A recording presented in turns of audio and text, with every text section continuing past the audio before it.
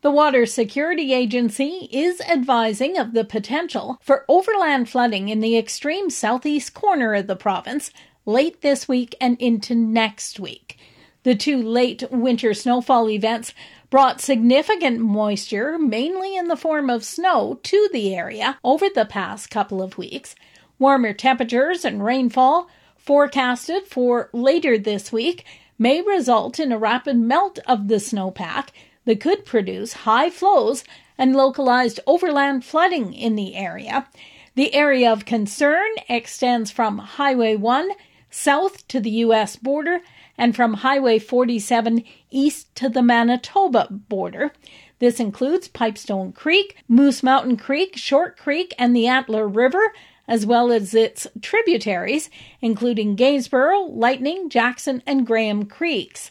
Where possible, it's recommended that steps be taken to protect personal property, livestock, and feed supplies by moving items to higher ground. The Water Security Agency's Emergency Flood Damage Reduction Program is available to assist residents and communities responding to flood-related challenges. The recent moisture in the southeast means, of course, seeding operations will be delayed in that area. Here's agrologist Edgar Hammermeister. What it means to the farmers, there's precipitation received, but it's soaking into the field, and that's going to help with recharge out here, Alameda and east. We are getting really quite wet, and there's getting to be some standing water around. It's going to be a far more inconvenient seeding now than it was just 10 days ago even.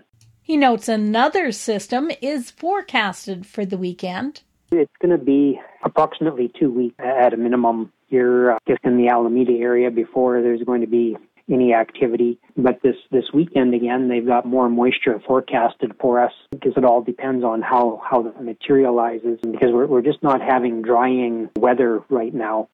In other news, the avian flu is having devastating effects on the poultry industry in Canada.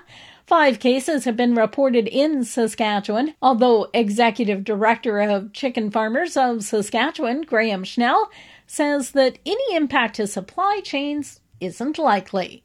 That would be an extreme case. The way supply management is set up, which is an incredible system, is so that doesn't happen. It's not to say that it couldn't happen, but that would be an extreme case that I honestly can't see how that would happen.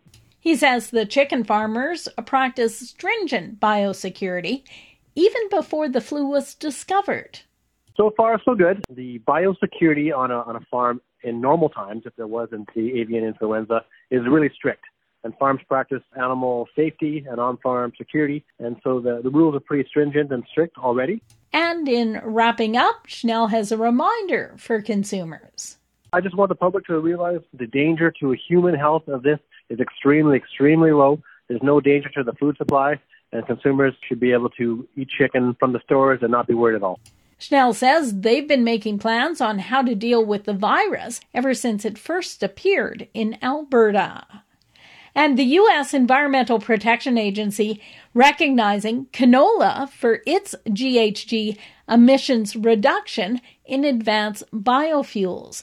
Jim Everson is president of the Canola Council of Canada. So they actually, in their review on this report, indicate that the GHG reduction value of canola is in the 60 to 69% range for most uses. So it exceeds the threshold, and that's how it becomes possible for EPA to open up this pathway. For Golden West, I'm Glendalee Allen Bossler.